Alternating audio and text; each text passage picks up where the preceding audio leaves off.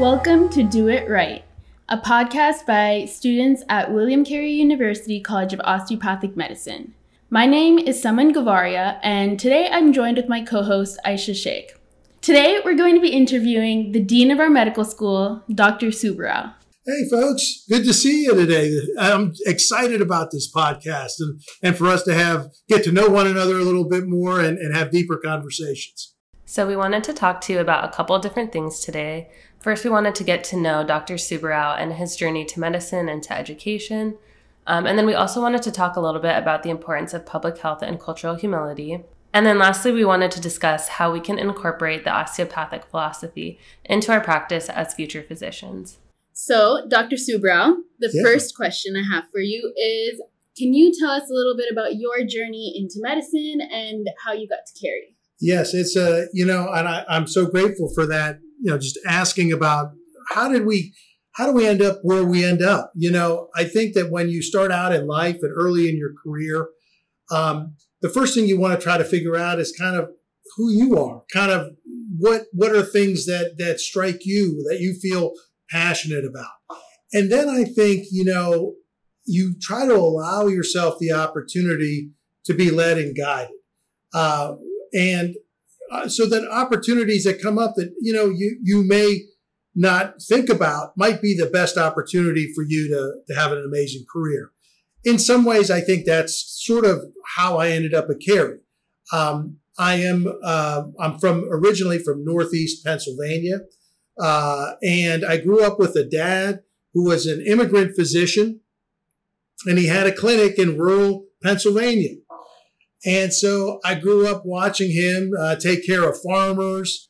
It was really one of those things where you saw the value of what a community physician did. In fact, I recall times when I would go to my dad's clinic and people would be paying him with like bushels of tomatoes and apples and things of that nature. We were in a place where the closest major hospital was probably about 40 to 50 miles away. So I'd say like, if you were really sick, you probably had to go about an hour. So my dad was one of the few clinics in between that. So I have a heart for it. I grew up kind of around it. And I thought to myself, trying to contribute to society in a positive way is what I was hoping for. And so like anybody, you go through pre-med, and I was at Duquesne University, which was in Pittsburgh, Pennsylvania. I remember when I started to apply to medical school, and I was talking to my father, and I said to my dad, and this tells you how naive we are when we're younger and the way we think about things. At the time I said, Dad, I want to be a neurosurgeon and I want to be a brain surgeon. So my dad was like, oh, well, we got a great brain surgeon in town. And I know him very well. Why don't you go meet the brain surgeon? So I went and met with the neurosurgeon in town. And I sort of shadowed him for a day.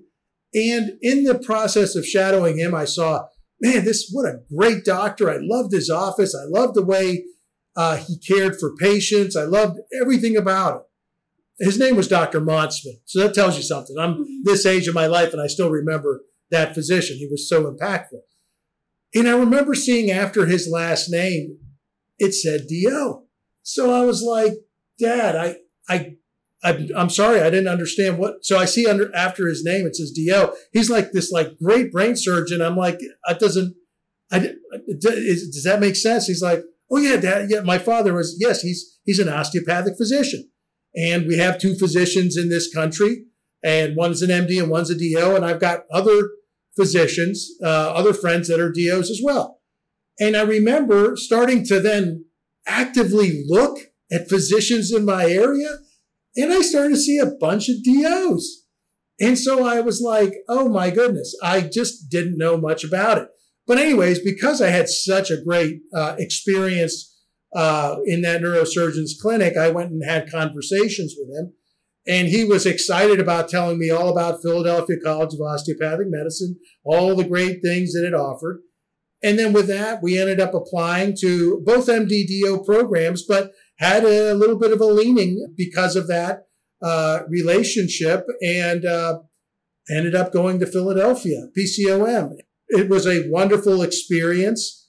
And I think at least that's the early part of my medical journey in terms of going from Pittsburgh to Philadelphia. In your years, first and second years, you start kind of coming in contact with lots of doctors and lots of different people. And you're still trying to, as I mentioned before, you're still trying to figure out who you are. But you do know one thing about yourself. You know that you got certain passions. Those passions come from the deepest part of your soul, from the deepest part of who you are. And so if you lean on your passions, it'll start to take you, you will start to seek like-minded individuals in your journey, and it'll click. And when you see those like-minded individuals, then you start fostering these mentorship and advisement relationships, which in my life ended up taking me to, I actually did family medicine first and transitioned to emergency medicine. And from emergency medicine onto disaster and humanitarian assistance, because for me, my passion was always about the underserved, was always about those that didn't have, because I saw it when I was a kid. And I guess just being raised in the family that I had and my personal faith, it was very important to be able to lift up the poor and help those around you that have more challenges. And I felt like my father did that as a physician. And I felt like that was the type of mold of a physician I wanted to be. And that sort of led me into this disaster and humanitarian assistance, where most of my time was spent with natural disasters and going to a number of different nations and providing care and trying to help and learning so much about humanity and learning about the commonness of humanity, the beauty of that commonness, that we all want the best, we all treasure our families, that we all want the best for our families and our loved ones, that love is the most precious commodity. And I think in some ways, opening myself up to that allowed me to go into a field. To be very honest, as an emergency physician, I remember conversations when I decided to do fellowship in this area. And they're not negative conversations. They were intended to be sort of observant and giving honest, critical feedback. But the feedback I got was, you really don't need to do a fellowship in this area, because if you have an interest in that area, you will work in an emergency department and you can kind of have it almost like a hobby. But I have to tell you, it was my passion. And they said to me, there's very few jobs out there with this, but it was my passion. So when I was able to do it, because I loved it, because when you love what you do, you usually do it well. It was taken note by a lot of different people, and I was able to make a career out of going out and supporting disasters and humanitarian assistance. So for me, getting to know different cultures, different backgrounds, being able to travel the world, being able to bring the DO name to international countries that may not even hear what a DO is, and was very, very exciting. So I guess if there's a moral to the early part of my life, it's follow your passion, follow your heart, and just let it lead you. Trust that's an innate gift to you.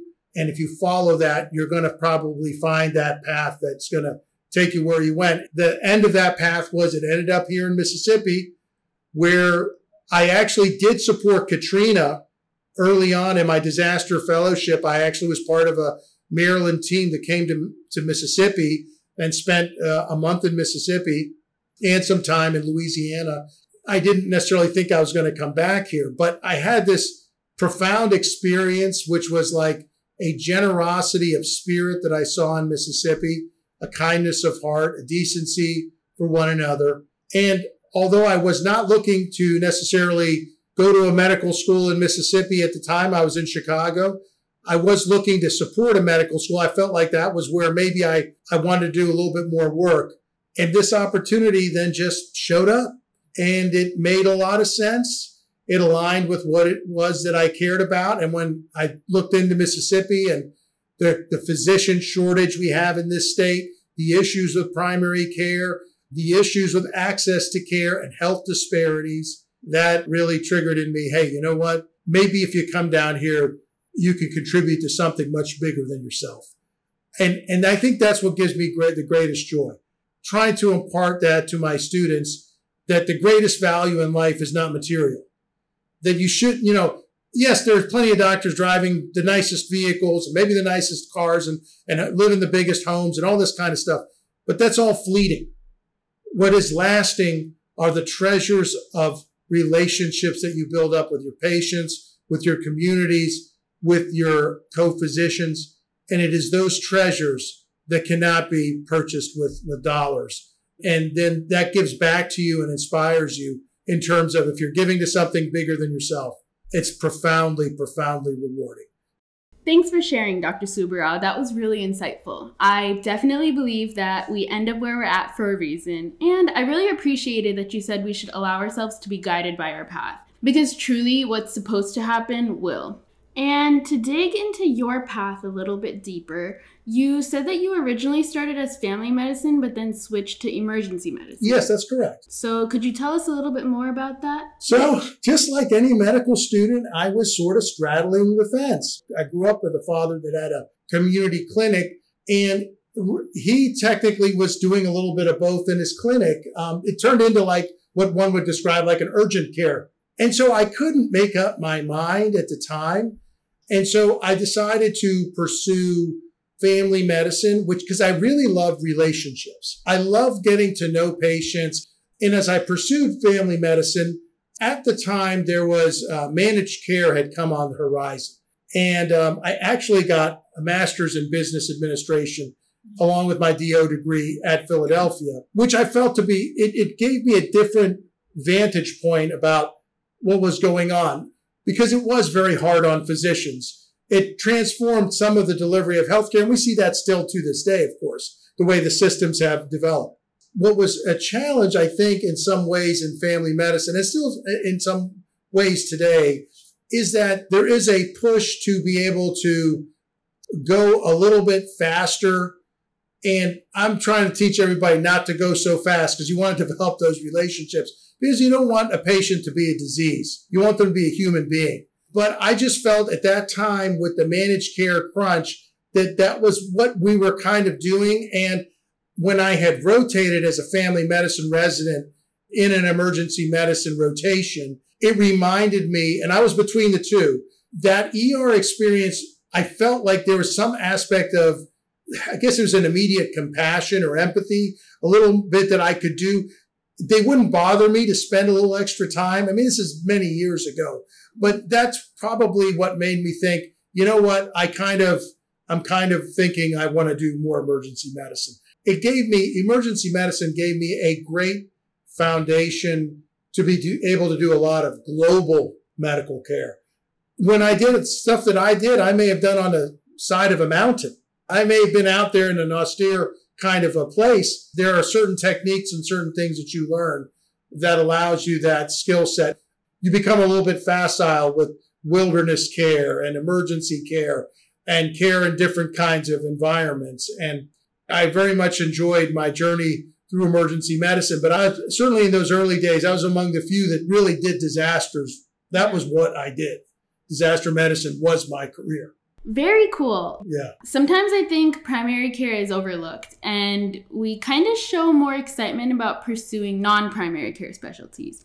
So I wanted to know your thoughts on why primary care is so important. So this is the funniest thing. So you go out and you do this, I do the international stuff, and all of a sudden it's like, it's all primary care. It really isn't. Like the first, unfortunately, after like an earthquake or a hurricane, first week or two, traumatic injury. But after that, it's all chronic disease management and maternity care, obstetric care, pediatric care.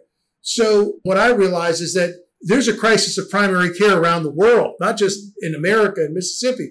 If there was a specialty that just said primary care, I mean, family medicine technically is that is probably the best foundation, because in terms of, routine management and chronic management, those skill sets are essential, because when you go to rural environments, there's a resource shortage. You don't have the ability to get to a specialist so easily.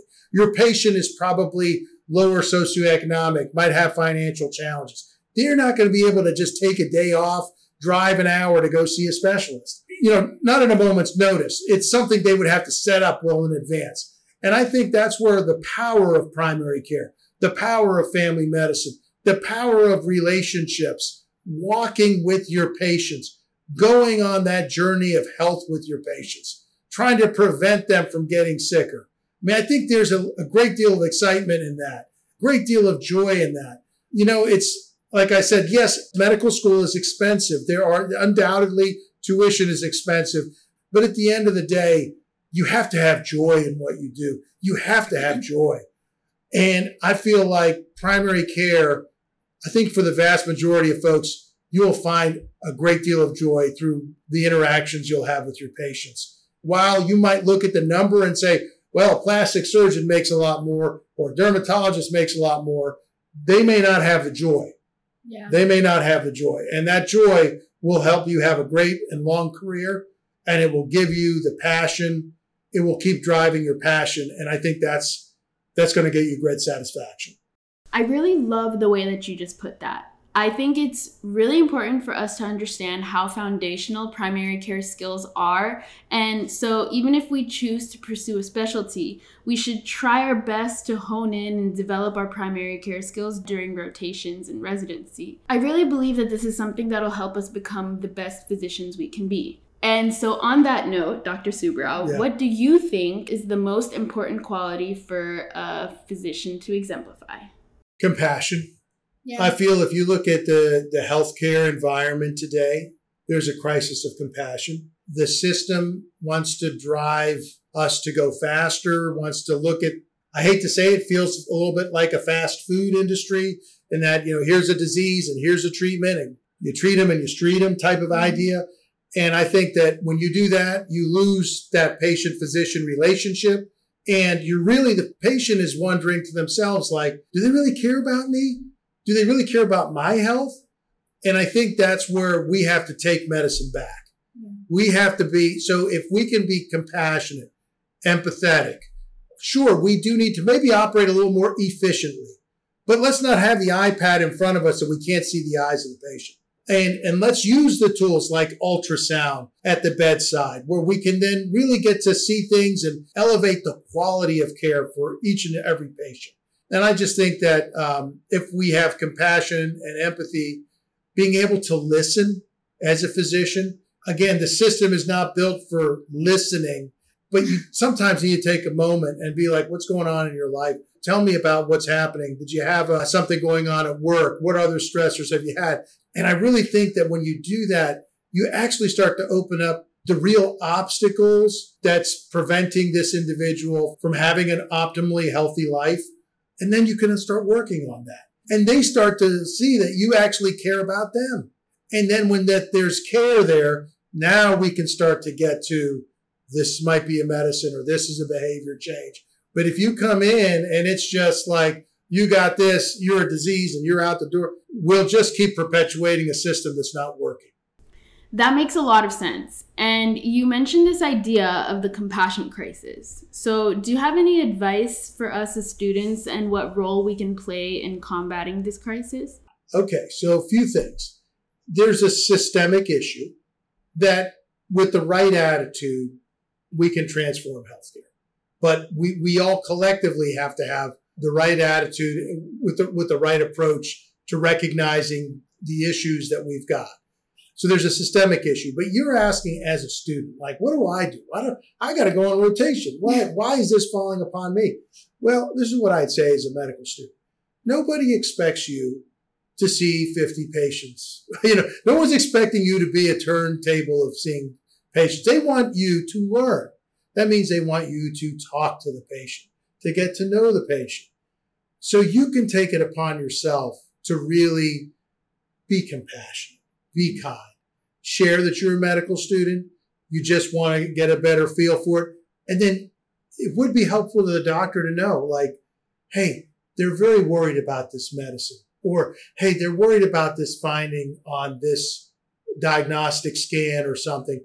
Would you be able to explain that to them? So that way, when the doctor goes in and perhaps their time may be a little bit more limited, they at least will be able to address something that's of import or significance. The other side of it is you're that patient advocate. So if that patient, as a student, when you see that patient and you understand what's going on, let's say they need to have a test done.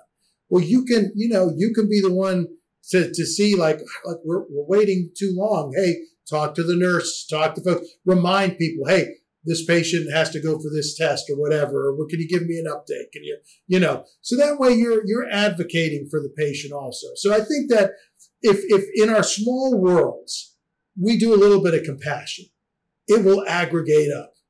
And I think medical students can actually have a very powerful role because the expectation is you're allowed to spend more time with the patient. And I think by doing that, you might actually help us try to fill the gap of compassion. That's a really good point. And I think in order for us to exemplify compassion, it's important for us to focus on taking care of ourselves and have healthy outlets. In this field, burnout is unfortunately inevitable, but we can do our best to try to combat burnout. So, Dr. Subbarao, what are your hobbies and what do you like to do for fun? Yeah, I'll tell you something. I've always loved basketball. I've loved it. I played it when I was a kid, grew up with it. I really enjoy basketball. And today, one of the ways what I do is I coach basketball for 5th and 6th grade kids here at the local school, Sacred Heart. I get great joy of that. And then I get drawn into a lot of I have a son that's 13 years old. I get drawn into a lot of his kind of activities. I also like, there are a couple of things that like homeless shelters. I feel like it's really critically important to take the time to be charitable. And while it's good to give just money to a charity, but it's also really important that you actually go and do something. Whatever that something is, you do something. Habitat for Humanity, whatever it might be, outside of medicine. You could do medicine, that's fine, but cook a meal for somebody, help someone out. I mean, charity should begin with people we know, should begin with the family, with people, because if we're able to be charitable with the people that we love, and we're able to be charitable with people we don't know, our society is going to be so much better off by that. And so what I want my students to know is be real, be honest, be kind, be generous. Be generous with you as a person, with your time, with communities that may otherwise not have access to some tools or skills you have. Be generous. It's a good thing. Don't worry about whether you get paid back for it or any of that stuff. Don't worry about any of that. Because you're just going to find that in life, when you do that, you're going to be in a much better place. Because you're talking about burnout, you're going to be in a much better place than being able to perpetually give. The other thing is you got to know what your passions are. And basketball, believe it or not, is a passion of mine. It's ridiculous, but it is. But you got to know what your passion is, and that'll lead you to your profession in medicine, probably to your specialty, to what it is you want to do. But it also leads you to hobbies, things that you might like to do. Do the things that you find joy and love. And I think certainly travel for me is a hobby. At this point in time, it's about taking my son and teaching him about different places and communities and stuff. So yeah, I think those are some of the things that I do as a hobby. And I will say the last thing, what brought me into switching up from like full-time disaster medicine to more of this academic world was because during all that I did during disaster medicine, I worked with a lot of medical students. They used to come and rotate with me. They used to come and I used to kind of work with them. But it reminded me of how much I love teaching. That's what made me think, I need to really look at academics. And if there's a way to balance, that's what sort of brought me down to the South too. Partly also because this world needs people that have a little bit more knowledge in this area of skill. Thank you for sharing that. So one of our main goals on Do It Right is to have conversations about public health and cultural humility. And I know you've already touched on that a little bit, but can you go more in detail on why it's so important for us as med students to receive a public health education and to be aware of the public health issues that will affect our future patients? Well, the most important thing, and we saw this with COVID, is that all of us we're all linked. A disease that happens in one part of the world, you can't run away from it. It's gonna hit home.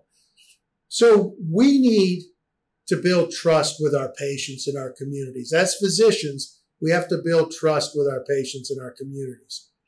We cannot build trust if we don't walk with our patients, if we don't know the communities they come from, the barriers that they face, the concerns that they have, where they're getting access, what their needs are. Because if we aren't able to communicate and have that trust, society won't listen to us. So what happens when there is a collision between trust and folks aren't listening? Well, you get these folks that don't want to get vaccinated, or you get folks that don't want to listen to medical advice or go get tested or whatever it might be. And so our society, we're America, we're a melting pot of all different cultures. And we have to know the cultures and the communities that we serve as a physician. Really, in medical school, you want to get as much experience with as many different cultures as you can, because different cultures communicate in different ways. There's different ways to respect one another and just different ways to speak to one another. You start to realize that there is an absolute common humanity, but you got to get through that first piece of it by knowing how to sort of open the door with your patient. And that, I think, really comes from cultural humility. And we can learn from one another. One thing about COVID, certain countries did it better than other countries. We can learn from that. Cultural humility is important. Personal humility is just as important. Arrogance will turn your patients away.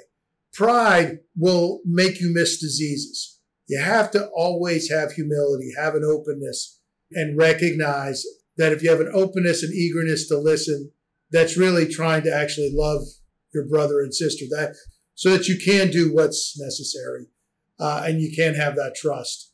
I hope and pray that if such a unfortunate crises, which is likely to happen again, because we are so globalized and we have so much transport and everything, but if it is to happen, let's say 10 to 20 years from now, I hope that the system is more resilient.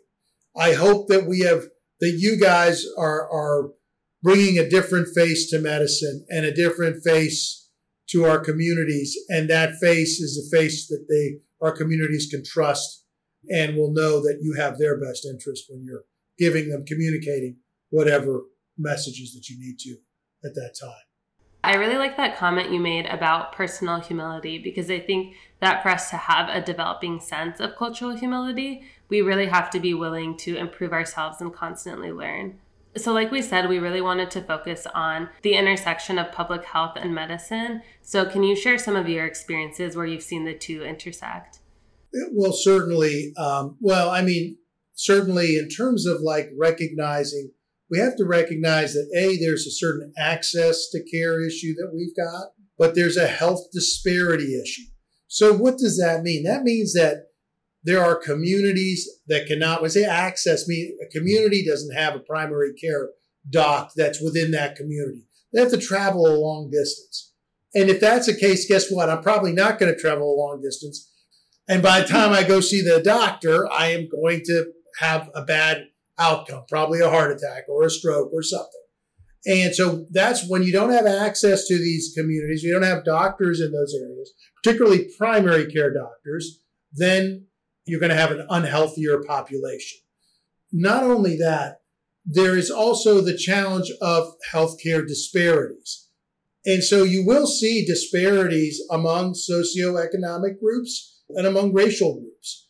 And so those kinds of things, what we see when you see those kinds of outcomes, particularly in, like, for example, maternal mortality, Black mothers have a very, very challenging time in Mississippi. Just the outcomes are worse in African-American mothers, mortality rates. And so we got to do better for everybody. And it comes partly down to access to care. It comes down to healthcare disparities. Because you have to look at those racial groups and ask yourself, is there a trust issue? Are there certain other factors? Is poverty the factor? What are the factors that are playing into why we're in kind of the situation we're in? I think that's why public health and medicine, you can't just focus necessarily as a physician. Yes, you need to know what's coming in your clinic and what's going on, but you do need to also have a better appreciation for the systems, because like we said, if one part of our community is unhealthy, all of us are unhealthy. So it's important to invest in it in a preventive way than after seeing negative outcomes and having to deal with that. So to lessen healthcare costs and lessen burden of disease, to have a healthier society and healthier community, physicians need to have a strong public health background and knowledge base. So I know we've talked a lot about public health education as a med student, but I would imagine to actually apply what you learn as a physician, you have to really understand your patient on an individual level in order to understand how these public health issues are affecting them in their day-to-day life. So this could be things like difficulty paying for a prescription or transportation difficulties. I think in trying to understand patients in this way, it would be really helpful to utilize the osteopathic philosophy of whole patient care. And so, of course, these are things that any good physician, not just a DO, should be aware of. But I thought it would be interesting to hear a little bit about how you feel your training as a DO has influenced how you perceive these issues and how you work with patients when it comes to issues of accessibility. Well, I feel like most DO programs, and at PCOM we were no different, the curriculum is founded on primary care. And when it's founded on primary care, one of the big things that's really emphasized is screening. And I think healthcare screening is critical. If we want to prevent disease, if we want to catch disease early so we can turn that disease state around and not later, that has to be part of it. So I think that's probably, and that holistic view as well, like you just mentioned. I think it's DOs, because we do OMM, we lean into the compassion, we lean into the empathy a little bit more. We see the value of conversation or communication a little bit more. I really think that what our profession contributes to medicine, that our philosophy right now is what is missing in medicine. I think more of our philosophy will help us transform healthcare. We'll put an emphasis back on screening. We'll put an emphasis back on prevention. And I think we'll be overall better healthcare. Yeah, and over the past year, I felt pretty lucky being at a DO school and being able to get this holistic education. It's actually really cool to learn that you were exposed to a DO at such an early point in your education. Yes. And how that was so influential in your career choice. It's a blessing. It was a blessing. Yes, it really was. And so we wanted to hear your thoughts on why we should truly embrace being osteopathic medical students. I will say that, as you mentioned, as you're sort of kind of reflecting upon, as students, I remember those days. You're studying for biochemistry, you're studying for anatomy, you got pathology, you're really stuck you're stuck really in the trees, or you're stuck in the weeds. But when you look at the forest, you need to take moments and this might be a little bit of wellness for y'all, for medical students. Take moments periodically where you can see the forest. Because when you see the forest is being the best doctor. You're doing all of this for what purpose? To be the best doctor you can be. But what is that best doctor? Well, they got to be compassionate. They got to be intelligent. They got to know all this medical knowledge. But what else? They got to have compassion, and they have to be skilled. And I really think that something that's important is, the OMM with your hands, with the ways to use your hands, using it diagnostically, using it as an intervention, using it in ways to help you validate what your concern is or what's going on. I just feel like it's a powerful tool. I really believe that what oftentimes happens is things that you neglect for whatever reason. Let's just say, because I could tell you, you might neglect the kidney, okay? You might neglect an organ system. You might be like, I just can't stand that, the nephrology, and I'm just going to go through the motions and that. Whatever you go through the motions, I promise you, when you're out there in your third and fourth year, because the forest starts to become much more apparent than the branches, because you're starting to think about residencies and things, that's when it dawns on you, oh boy, I wish I would have spent a little more time doing nephrology. But in this case, I wish I would have spent more time learning OMM and mastering it and gaining certain mastery, because it can be, I tell you, I have helped people with migraines. I've helped people with significant low back pain. I've helped people with ankle injuries. I mean, there's so many things I've been able to help without prescribing a medicine. It's just an incredible skill set. So, and the one good thing I'll tell my students here at Carey is we got the best OMM department in the country. You're really doing yourself a disservice if you're not actively trying to learn and engage with our faculty. OMT is a big part of the osteopathic ideology, but unfortunately, there is a percentage of DO graduates who end up not really practicing as much OMT. Yeah. And so could you share how you've used OMT in your practice and why it's important for us to not neglect these skills that we learn? Yes, I think that, when you get to be a resident, that's kind of where you do have to toe the line. Do have to see certain number of patients per hour and do certain things. So I actually think, and this is my opinion, I don't know, I don't have data to support it, but I do believe that when you get into that level of system, that maybe you start to think to yourself, I don't have time for this. I got to do this. I got to follow up on this test. I'd love to do it. I just don't have time for it. I think like anything in life, maybe you don't have time for it on every patient, but be strategic. If you see somebody with a migraine headache, try it. If you see somebody with intractable low back pain, try it. There's certain natural environments to be wise about where you can potentially use this skill. Perhaps, like I said, it can't be at all times with every patient. But if you do it strategically, that's how you will maintain your skills. At least those skills, you may not have the armament of every skill, but at least certain skills, if you practice them enough, they really do become a tool in your toolbox. Yeah, that's actually really helpful. Thank you for sharing that. So as we're starting to close out, do you have any last pieces of advice that you want to share with us? Never lose joy. Be grateful and thankful. Have gratitude. Recognize that you have worked so hard and you are so fortunate to have this wonderful opportunity in front of you. And that if you continue to work and if you continue to put the effort in, you're going to have a significant impact, a positive impact on people's lives. And that's a gift. That's a profound gift. And so if you treasure it and you develop it and you nurture it, you're going to have wonderful, wonderful fruits at the end of the day. So don't take it for granted. Don't assume that I'm entitled to this. Always have joy in your heart, have gratitude in your heart, have humility.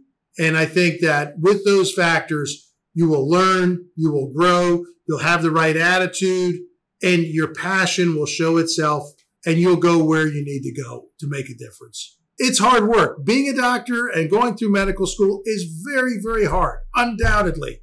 But it's achievable, and we all have to sacrifice at times in life. And we make continuous sacrifices throughout life.